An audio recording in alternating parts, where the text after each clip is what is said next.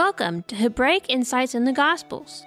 Join us every Sabbath on Zion Road Radio for a look at the life, deeds, and words of Yeshua Messiah and his followers from the Torah-centric Hebraic perspective they were originally lived and written in.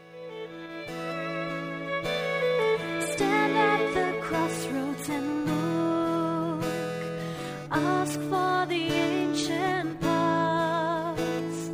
Ask where the good way is, and walk in it.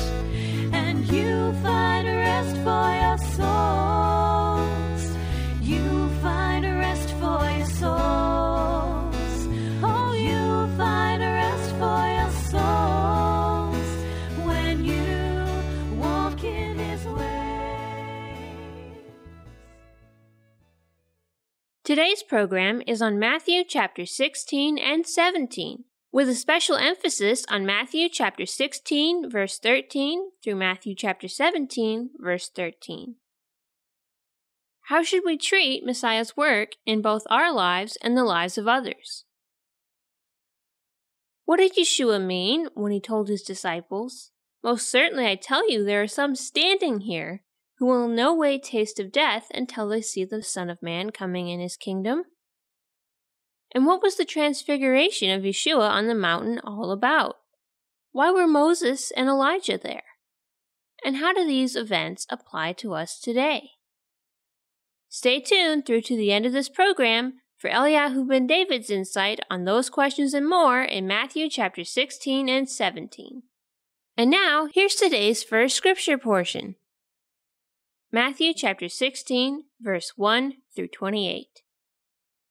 The Pharisees and Sadducees came and, testing him, asked him to show them a sign from heaven. But he answered them, "When it is evening, you say, 'It will be fair weather, for the sky is red.' In the morning, 'It will be foul weather today, for the sky is red and threatening.' Hypocrites! You know how to discern the appearance of the sky, but you can't discern the signs of the times. An evil and adulterous generation seeks after a sign, and there will be no sign given to it, except the sign of the prophet Jonah." He left them and departed. The disciples came to the other side and had forgotten to take bread. Yeshua said to them, "Take heed and beware the yeast of the Pharisees and the Sadducees." They reasoned among themselves, saying, "We brought no bread." Yeshua, perceiving it, said, "Why do you reason among yourselves, you of little faith? Because you have brought no bread.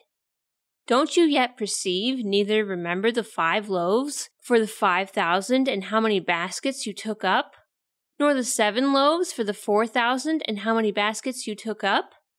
How is it that you don't perceive that I didn't speak to you concerning bread? But beware the yeast of the Pharisees and the Sadducees." Then they understood that he didn't tell them to beware of the yeast of bread, but of the teaching of the Pharisees and Sadducees. Now when Yeshua came into the parts of Caesarea Philippi, he asked his disciples, saying, "Who do men say that I, the Son of Man, am?" They said, "Some say John the Immerser, some Elijah, and others Jeremiah, or one of the prophets." He said to them, "But who do you say that I am?" Simon Peter answered, "You are the Messiah, the Son of the living Elohim." Yeshua answered him, "Blessed are you, Simon Bar-Jonah, for flesh and blood has not revealed this to you, but my Father who is in heaven. I also tell you that you are Peter, and on this rock I will build my assembly, and the gates of Sheol will not prevail against it. I will give to you the keys of the kingdom of heaven, and whatever you bind on earth will have been bound in heaven, and whatever you release on earth will have been released in heaven." Then he commanded the disciples that they should tell no one that he was Yeshua the Messiah. From that time, Yeshua began to show his disciples that he must go to Jerusalem and suffer many things from the elders, chief priests, and scribes, and be killed, and the 3rd day be raised up. Peter took him aside and began to rebuke him, saying, "Far be it from you, Lord, this will never be done to you." But he turned and said to Peter, "Get behind me, Satan! You are a stumbling block to me, for you are not setting your mind on the things of Elohim, but on the things of men." Then YESHUA said to his disciples, "If anyone desires to come after me, let him deny himself, and take up his cross, and follow me. For whoever desires to save his life will lose it. And whoever will lose his life for my sake will find it. For what will it profit a man if he gains the whole world and forfeits his life? Or what will a man give in exchange for his life? For the Son of Man will come in the glory of his Father with his angels, and then he will render to everyone according to his deeds. Most certainly I tell you, there are some standing here who will in no way taste of death until they see the Son of Man coming in his kingdom." And now, here's some insight from Eliyahu ben David on that chapter.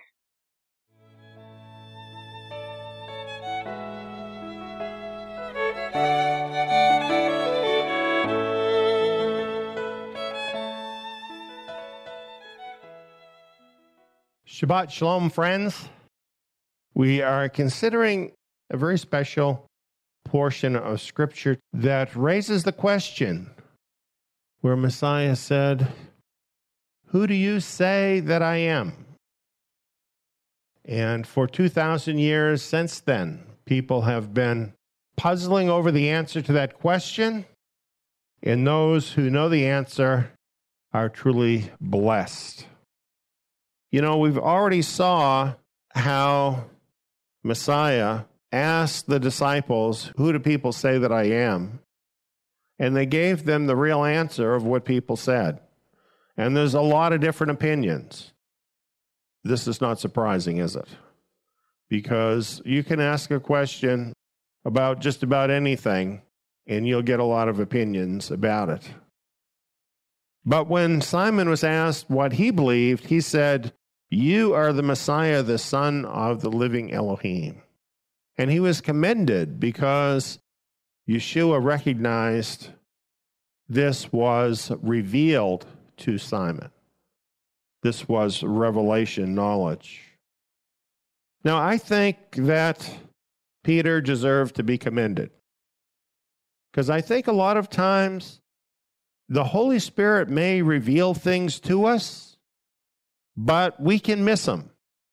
We can fail to grab a hold of them. And perhaps if we don't have enough faith, we can fail to confess those things. And what Simon did is what we all need to do when we receive revelation from the Spirit. We need to recognize it for what it is. We need to embrace it. And we need to confess it as the truth. So it's really great what Peter did here, and he was commended for it. Good example for all of us. And that's what makes the rest of this such an interesting contrast, because even though he did so good here, when he started listening to YESHUA Messiah saying, "Well, I'm going to have to die, and these people that are giving us so much trouble in Jerusalem, they're going to kill me," Peter didn't like hearing that word. And unfortunately, when he listened to that, he wasn't listening to the Holy Spirit anymore. What was he listening to? His own emotions, right? And were those emotions evil? Not really. I would like all my friends to not want me to die too. Wouldn't you? So it's perfectly normal that he had these emotions, that he didn't want something bad to happen to Messiah. And I guess up to that point, he's okay, right? Because he doesn't want something bad to happen to Messiah. If he'd kept that to himself, he probably would have been okay and made it through all right. But instead, it says Peter took him aside. Now, Messiah, listen, let me give you a little wisdom here. You can't go around saying that you're going to be killed, okay? And you really need to stop doing that, because something that awful is never going to happen to you. Well, there's a whole bunch of things here that Peter did wrong. First of all, was he not presumptuous? He's the disciple, and Yeshua is the master. Right? So what is wrong with this picture with Peter taking Messiah aside and giving him the what for? Is that the way to handle it? You know, even if he had a question about it, shouldn't he say, well, you know, this is hard for me to grasp. Could you help me with this? But instead, he's assuming he's right and Messiah is wrong. So he's out of order. He's totally out of order. What made him do that? Well, now, not only was he not wanting something bad to happen to Messiah, but his emotions were controlling him. He was so opposed to what Messiah said, he just assumed it had to be wrong, and he needed to correct it. And he needed to correct Messiah. Here's my question. Does that ever happen to you? Do you think it's possible for your emotions to be so strong about something that maybe you disagree with the will of Yahweh for either yourself or somebody else? You know, it strikes me that sometimes believers, well, sometimes they engage their mouth before the Holy Spirit is actually engaged. And they're just being driven by their own emotions. And this can happen to perfectly good believers like it did to Peter. It could happen to any of us. Believe me, if this could happen to a disciple that walked with Messiah, it could happen to you, and it could happen to me. For good reasons, because we're well motivated, and we don't want anything bad to happen to other people. And yet, it's outside the will of God and outside of His Holy Spirit. Well, of course, we know the next part of what happened. Peter said this, and Messiah said to him, "Get behind me, Satan."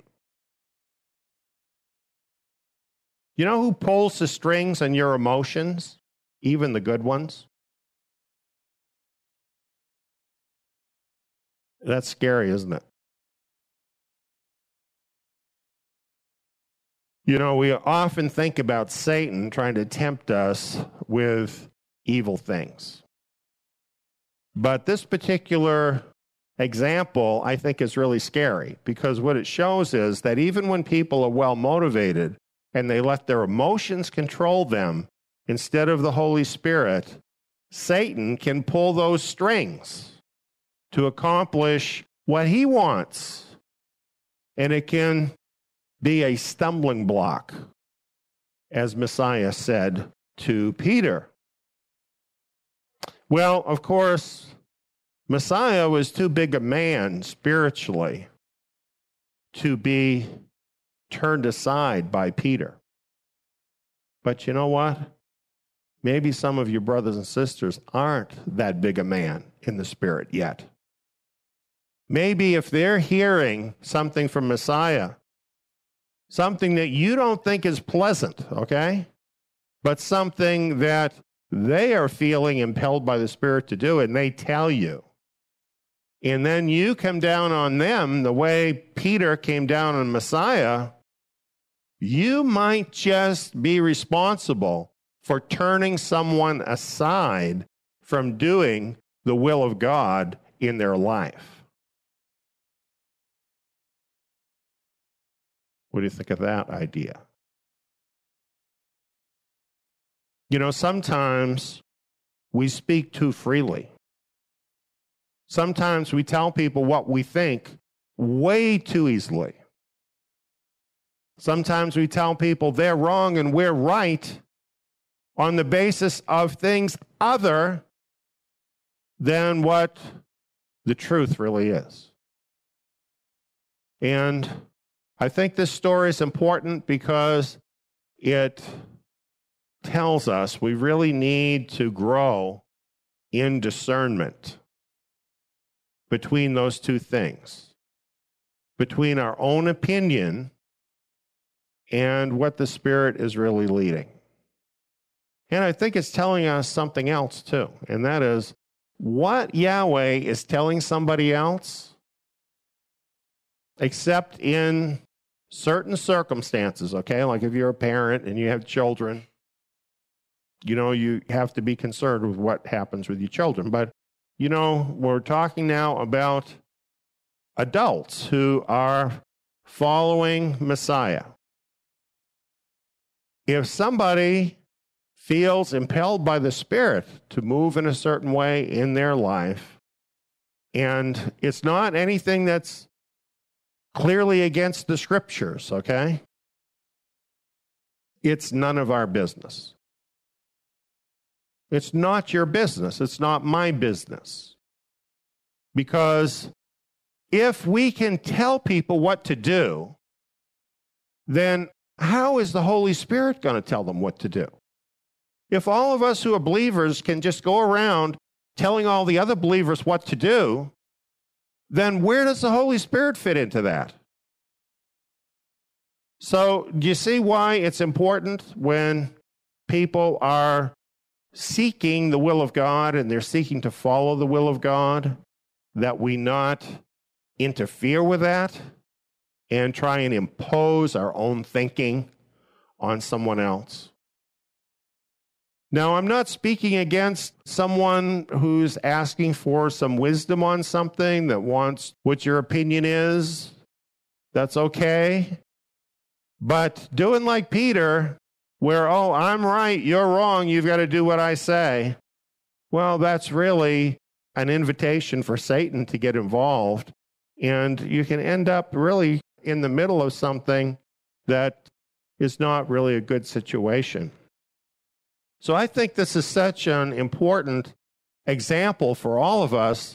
And I think for the remnant, it's important because as Yahweh continues to build his nation, we have to all learn how to get along with one another and how to each find our place that Yahweh has for us. And, you know, some of us are going to end up in different places than what anybody else has thought, doing things that maybe we never thought of.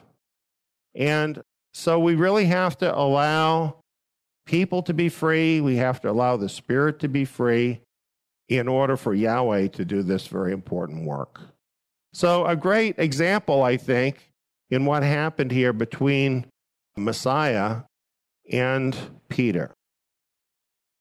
And then just this reminder, YESHUA said, if anyone desires to come after me, let him deny himself and take up his cross and follow me. You know, a lot of times there's a lot of believers that think that what God wants for you is everything that's pleasant. He wants you to have lots of money. He wants you never to be sick. He doesn't want anybody ever to say a cruel word to you. And he just wants to treat you like his special baby. But is that what Messiah says is going to happen with disciples? You know, telling us about these crowns that are waiting for us. You don't have to earn salvation. That comes from Messiah. But the crown you have to earn. The crown you have to earn. This is a reward for your faithful service. And it's not just stuff that's easy, okay? This is stuff involving denying yourself. That's what Yeshua is talking about here. Denying yourself to follow him, to prove that he's really first in your life, to do the things that he requires you to do. And we need to understand that about one another, that in some way we're all called to carry a cross. And I know that every single real believer I'm talking to right now is carrying a cross. It's a different thing for each person.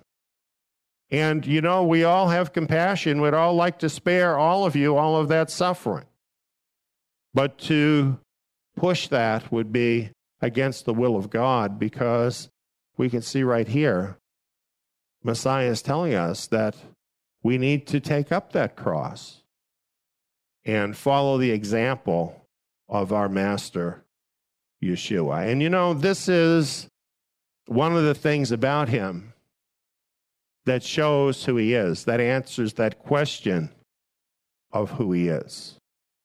Because he willingly laid down everything in order to do his Father's will, and gave us the superlative example of what that really means.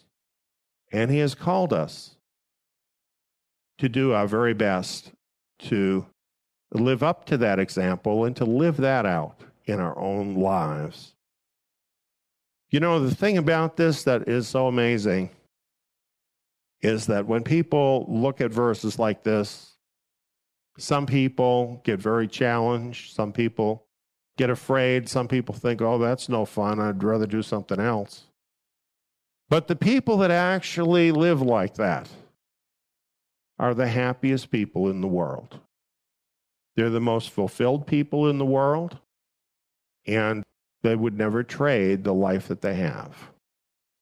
You know, being challenged like that and finding his help, finding his presence in the midst of doing the Father's will, that's one of the best things that there really is in this world.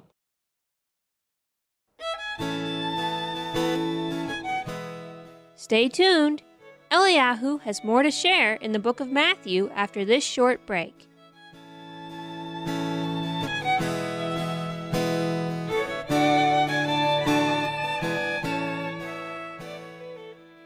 Enjoying this episode of Hebraic Insights in the Gospels? Want to hear more teachings from Eliyahu ben David? Tune in to our 24/7 internet radio station, Zion Road Messianic Radio. You can catch the latest episodes of Hebraic Insights in the Gospels before they're released as a podcast, learn more about what Zion Ministry teaches from our other programs, and listen to a host of uplifting songs from our independent Messianic music artists. To tune in to our station, go to zion.org. That's TSIYON.org. Or search for Zion Road Messianic Radio. Again, that's Zion, spelled TSIYON, in your favorite internet radio app or station directory. Don't miss the latest episodes. Go to TSIYON.org and check the station schedule to see what's playing.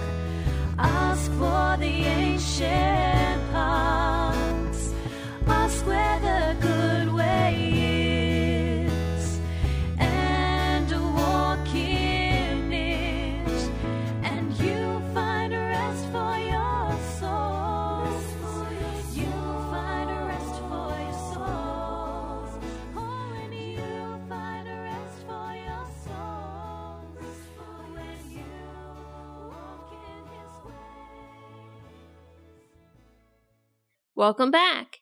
Here's the next scripture portion. Matthew chapter 16, verse 28, through Matthew chapter 17, verse 27. Most certainly I tell you, there are some standing here who will in no way taste of death until they see the Son of Man coming in his kingdom. Matthew chapter 17. After 6 days, YESHUA took with him Peter, Jacob, and John his brother, and brought them up into a high mountain by themselves. He was transfigured before them. His face shone like the sun, and his garments became as white as the light. Behold, Moses and Elijah appeared to them, talking with him. Peter answered and said to YESHUA, Lord, it is good for us to be here. If you want, let's make 3 tents here, one for you, one for Moses, and one for Elijah. While he was still speaking, behold, a bright cloud overshadowed them. Behold, a voice came out of the cloud, saying, This is my beloved Son, in whom I am well pleased. Listen to him. When the disciples heard it, they fell on their faces and were very afraid. YESHUA came and touched them, and said, Get up, and don't be afraid. Lifting up their eyes, they saw no one, except YESHUA alone. As they were coming down from the mountain, YESHUA commanded them, saying, Don't tell anyone what you saw until the Son of Man has risen from the dead. His disciples asked him, saying, Then why do the scribes say that Elijah must come first? YESHUA answered them, Elijah indeed comes first, and will restore all things. But I tell you that Elijah has come already, and they didn't recognize him, but did to him whatever they wanted to. Even so, the Son of Man will also suffer by them. Then the disciples understood that he spoke to them of John the Immerser. When they came to the multitude, a man came to him, kneeling down to him, saying, Lord, have mercy on my son, for he is epileptic, and suffers grievously, for he often falls into the fire and often into the water. So I brought him to your disciples, and they could not cure him. YESHUA answered, Faithless and perverse generation, how long will I be with you? How long will I bear with you? Bring him here to me. YESHUA rebuked him. The demon went out of him, and the boy was cured from that hour. Then the disciples came to YESHUA privately and said, Why weren't we able to cast it out? He said to them, Because of your unbelief. For most certainly I tell you, if you have faith as a grain of mustard seed, you will tell this mountain, Move from here to there, and it will move, and nothing will be impossible for you. But this kind doesn't go out except by prayer and fasting. While they were staying in Galilee, YESHUA said to them, The Son of Man is about to be delivered up into the hands of men, and they will kill him, and the 3rd day he will be raised up. They were exceedingly sorry. When they had come to Capernaum, those who collected the didrachma coins came to Peter and said, Doesn't your rabbi pay the didrachma? He said yes. When he came into the house, YESHUA anticipated him, saying, What do you think, Simon? From whom do the kings of the earth receive toll or tribute? From their children or from strangers? Peter said to him, From strangers. YESHUA said to him, Therefore the children are exempt. But, lest we cause them to stumble, go to the sea, cast a hook, and take up the first fish that comes up. When you have opened its mouth, you will find a stater coin. Take that and give it to them for me and you. And now, here's some insight from Eliyahu ben David on Matthew chapter 17.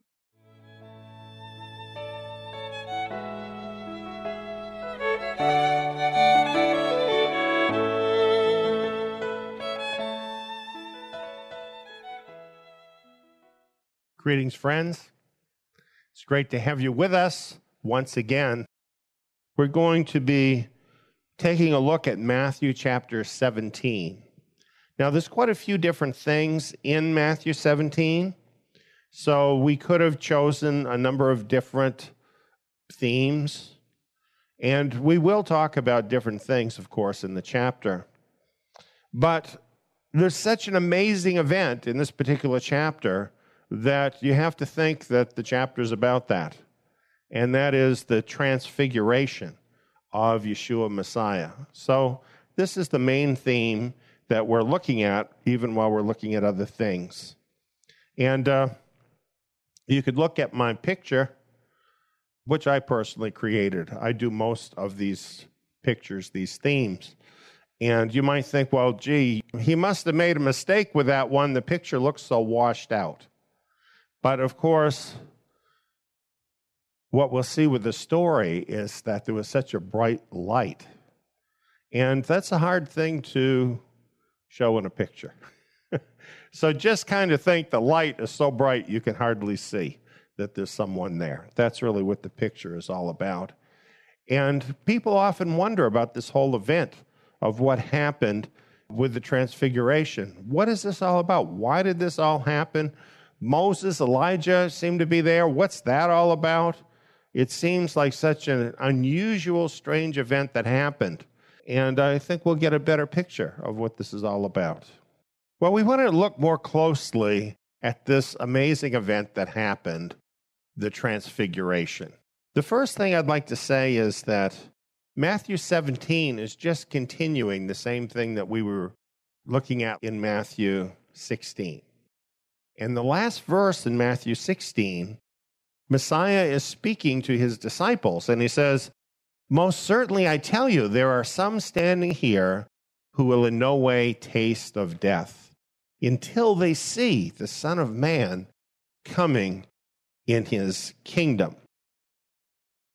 And then the very next verse, which happens to be verse 1 of Matthew 17, is continuing that story. And, you know, when these scriptures were written, there were no chapter or verses.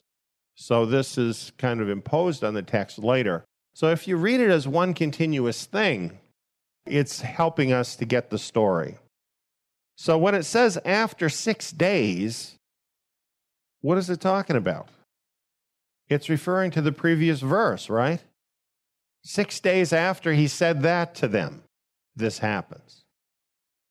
After 6 days, Yeshua took with him Peter, Jacob, and John, his brother, and brought them up into a high mountain by themselves. He was transfigured before them. What does it mean to be transfigured? Well, the word here, transfigured, comes from the same Greek word that metamorphosis comes from. The English word metamorphosis. I think it's metamorphoso or something like that. But anyway, the idea is a change. And so there was a manifestation of Messiah in a changed state, and that's what they saw. How did they see that? Was it a vision that they had? It might have been. Was it an actual occurrence in some way that we can't even understand, maybe like outside of time or something? Entirely possible when you're talking about the creator of the universe, right? Really, this entire thing has an element of mystery to it as to how it actually happened. So we just have to take the story on face value. They saw Messiah transfigured. And it says his face shone like the sun, and his garments became as white as the light. Now, what I'm seeing here with this is shining white, like this incredible light. Isn't that how this sounds to you? And it says, "Behold, Moses and Elijah appeared to them, talking with him." So that's kind of amazing, isn't it? And Moses and Elijah are connected because Moses brought the Torah, and Messiah is the living Torah. And Elijah came to turn the people back to the Torah and to Messiah. So there's a connection between these three figures, and it makes all the sense in the world that Moses and Elijah would be seen there with him. Well, let's look a little more at this.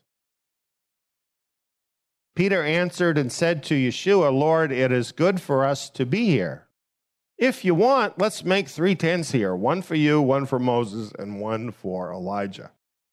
Clearly, Peter's having a good time, right? Let's hang out and party with the big shots. Let's set up these tents and let's just have this thing go on. And, that makes a lot of sense to me. If I found myself in that situation, I wouldn't want it to stop, would you? And what this is the stamp of authenticity. If somebody made up this story, that wouldn't be part of the story. That's there because that's an authentic reaction to what really happened. While he, that is Peter, was still speaking, behold, a bright cloud overshadowed them. Behold, a voice came out of the cloud saying, This is my beloved Son, in whom I am well pleased. Listen to him. Can't mistake that. Well, what are they really seeing? Remember what he said, that some of them would see him in his glory. Do you suppose they're seeing him in his glory here? John is here, but many years later, John has another revelation. It's the last book in our Bible, isn't it? And there, it presents the Son of God. And here's one place, Revelation 1:13 through 18. It says, Among the menorahs was one like a son of man. His head and his hair were white, as white wool, like snow. His eyes were like a flame of fire. Out of his mouth proceeded a sharp two-edged sword. His face was like the sun, shining at its brightest. Isn't that just what they saw? And Messiah said, Don't be afraid, I'm the first and the last and the living one. I was dead, and behold, I'm alive forevermore. Somehow what is happening in this transfiguration is they are seeing Messiah in his future state as he appears at his coming. That's what they're actually seeing in the transfiguration. Peter wrote about this quite a few years later, but obviously he never forgot this experience. And this is what he says in 2 Peter 1, verse 16 through 18. He says, For we did not follow cunningly devised fables when we made known to you the power and coming of our Lord YESHUA the Messiah, but we were eyewitnesses of his majesty. For he received from Elohim the Father honor and glory when the voice came to him from the majestic glory, This is my beloved Son, in whom I am well pleased. We heard this voice come out of heaven when we were with him on the holy mountain. Peter's still remembering what he saw, and he's telling them this is a basis for them to believe, because this is not just a story they made up. This is something they really experienced, something they really saw. They really saw YESHUA Messiah in the glory of the kingdom. That's what the transfiguration is really all about. Well, why? Why? Why was this necessary? Well, think about as we move along in the chapter and in the preceding chapter. It talks about Messiah's impending death. The standard thinking among the Jews is that there had to be two Messiahs, because the scriptures talk about a suffering Messiah and they talk about a victorious Messiah, two very different personages in their minds.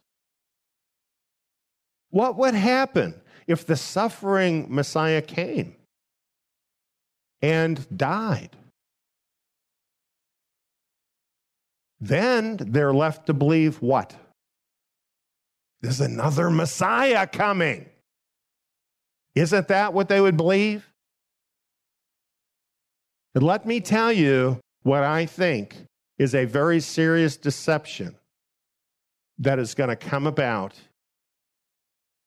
at the Great Tribulation. I believe there will be many Jews who will claim that YESHUA was indeed the suffering Messiah. But this other man that has come, he is the victorious Messiah, and we need to follow him. And the book of Revelation tells us who that man really is. The book of Daniel tells us. Paul told us in Thessalonians, this is the man of sin, the man we call the anti-Messiah. This idea of two Messiahs, it is a terrible deception. And let me tell you something, many Christians are going to fall for this in a very big way. Why did not the church get raptured away? Because the Jesus they believe in was the suffering Messiah. And they needed to be here for the victorious Messiah. And let me tell you, it is a short trip for many Christians to accept that under certain circumstances. Will happen. Mark my words. This will happen. This is what the transfiguration was all about. This was saying to these witnesses, yes, I have come. I am going to suffer and die. But nevertheless, I am the victorious Messiah who will come. Only one Messiah, YESHUA Messiah. He was the suffering Messiah, and he is going to return as the victorious Messiah, the glorious Messiah that they saw on that mountain. How important do you think this portion of Scripture is going to be when we get into the Great Tribulation? It's all there for a reason, friends. It's all there for a reason. Well, what happened after this? It says, lifting up their eyes, they saw no one except YESHUA alone. As they were coming down from the mountain, YESHUA commanded them, saying, don't tell anyone what you saw until the Son of Man has risen from the dead. That's when we were really going to need it. Because if people had this idea, well, he must have been the suffering Messiah, and now we have to wait for the victorious Messiah. Oh, yeah, but you know what? Peter, James, and John are going to speak up and say, hey, wait a minute. We saw him on the mountain. Here is what happened. We saw YESHUA as the victorious Messiah. See how important that is after his death? But then his disciples asked him, saying, "Then why do the scribes say that Elijah must come first?" Why are they saying that? You know what? This event was so real to them, seeing Messiah as the glorious Messiah in his coming kingdom, that it left them confused. Like, how is that possible? Because Elijah is supposed to come first. This is where they're at. And his answer is Elijah indeed comes first and will restore all things. Will restore all things. Now, is he talking about John the Immerser when he says that? Did John the Immerser restore all things? And yet later, he names John the Immerser, right? So what things is he talking about here that he meant when he said that Elijah comes first? First before what? First before the victorious Messiah, right? And will restore all things. Well, it was common knowledge among the Jews what Elijah would restore.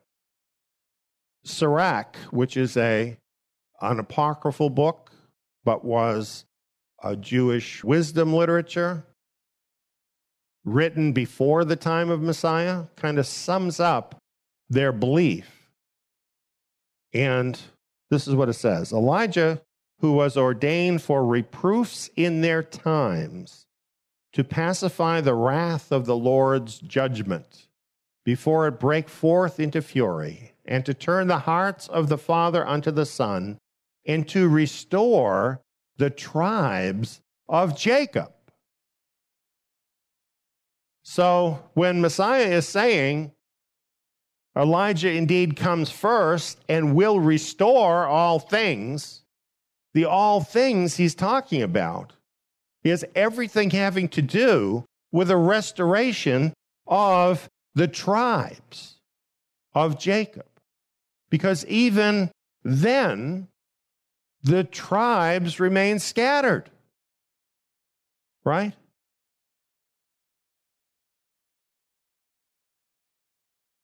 And I think that is such an amazing thing for us to consider. That when YESHUA said these words, he wasn't thinking just of his disciples then, but he was thinking far into the future when the tribes of Israel, that is the remnant from those tribes, would be restored. To restore the tribes of Jacob. So that is exactly what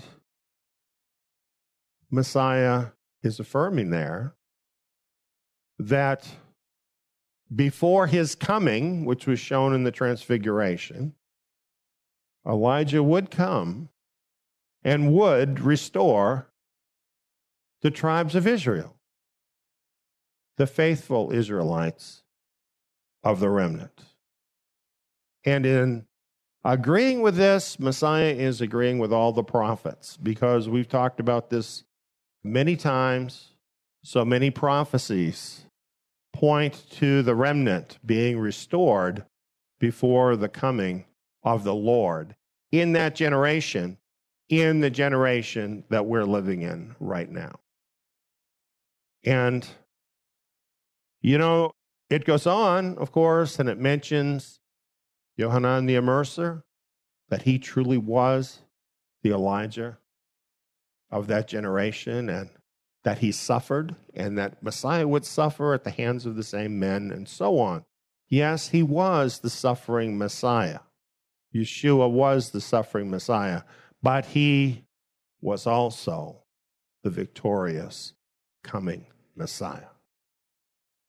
And I feel so encouraged by this because understanding how YESHUA saw this and saw what the work of Elijah would be before the coming of Messiah as the victorious Messiah, it tells me that he was well aware of the remnant of Israel in the last days. And you know, we're seeing this happen. We are seeing individuals coming forward from the tribes of Israel, from the scattered tribes. But we haven't gotten to the point yet where we see this on a mass kind of level. Don't let that discourage you. You know, if you have the faith of a mustard seed, you can move a mountain. This mountain is going to move. It is going to move. It will be in his time. It will be in his way. But Moses, Elijah, all the prophets, and YESHUA have all assured us the remnant will be raised up in these last days before his coming. And you can count on that as being true. And I think for the people of our generation, this is really the central point that affects us regarding the transfiguration. Rest for your souls. Oh, when you find a rest for your souls. When you walk in his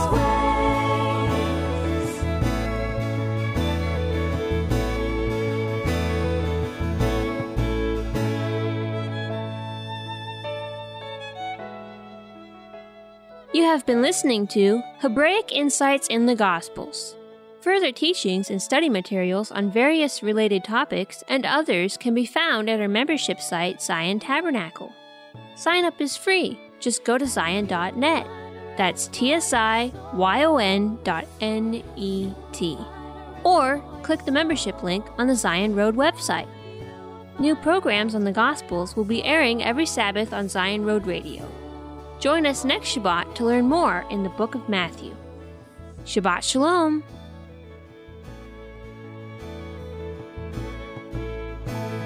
Stand at the crossroads and look. Ask for the ancient paths. Ask where the good way is, and walk in it, and you'll find a rest for your souls. You'll find a rest for your souls. Oh, you'll find a rest for your souls when you walk in his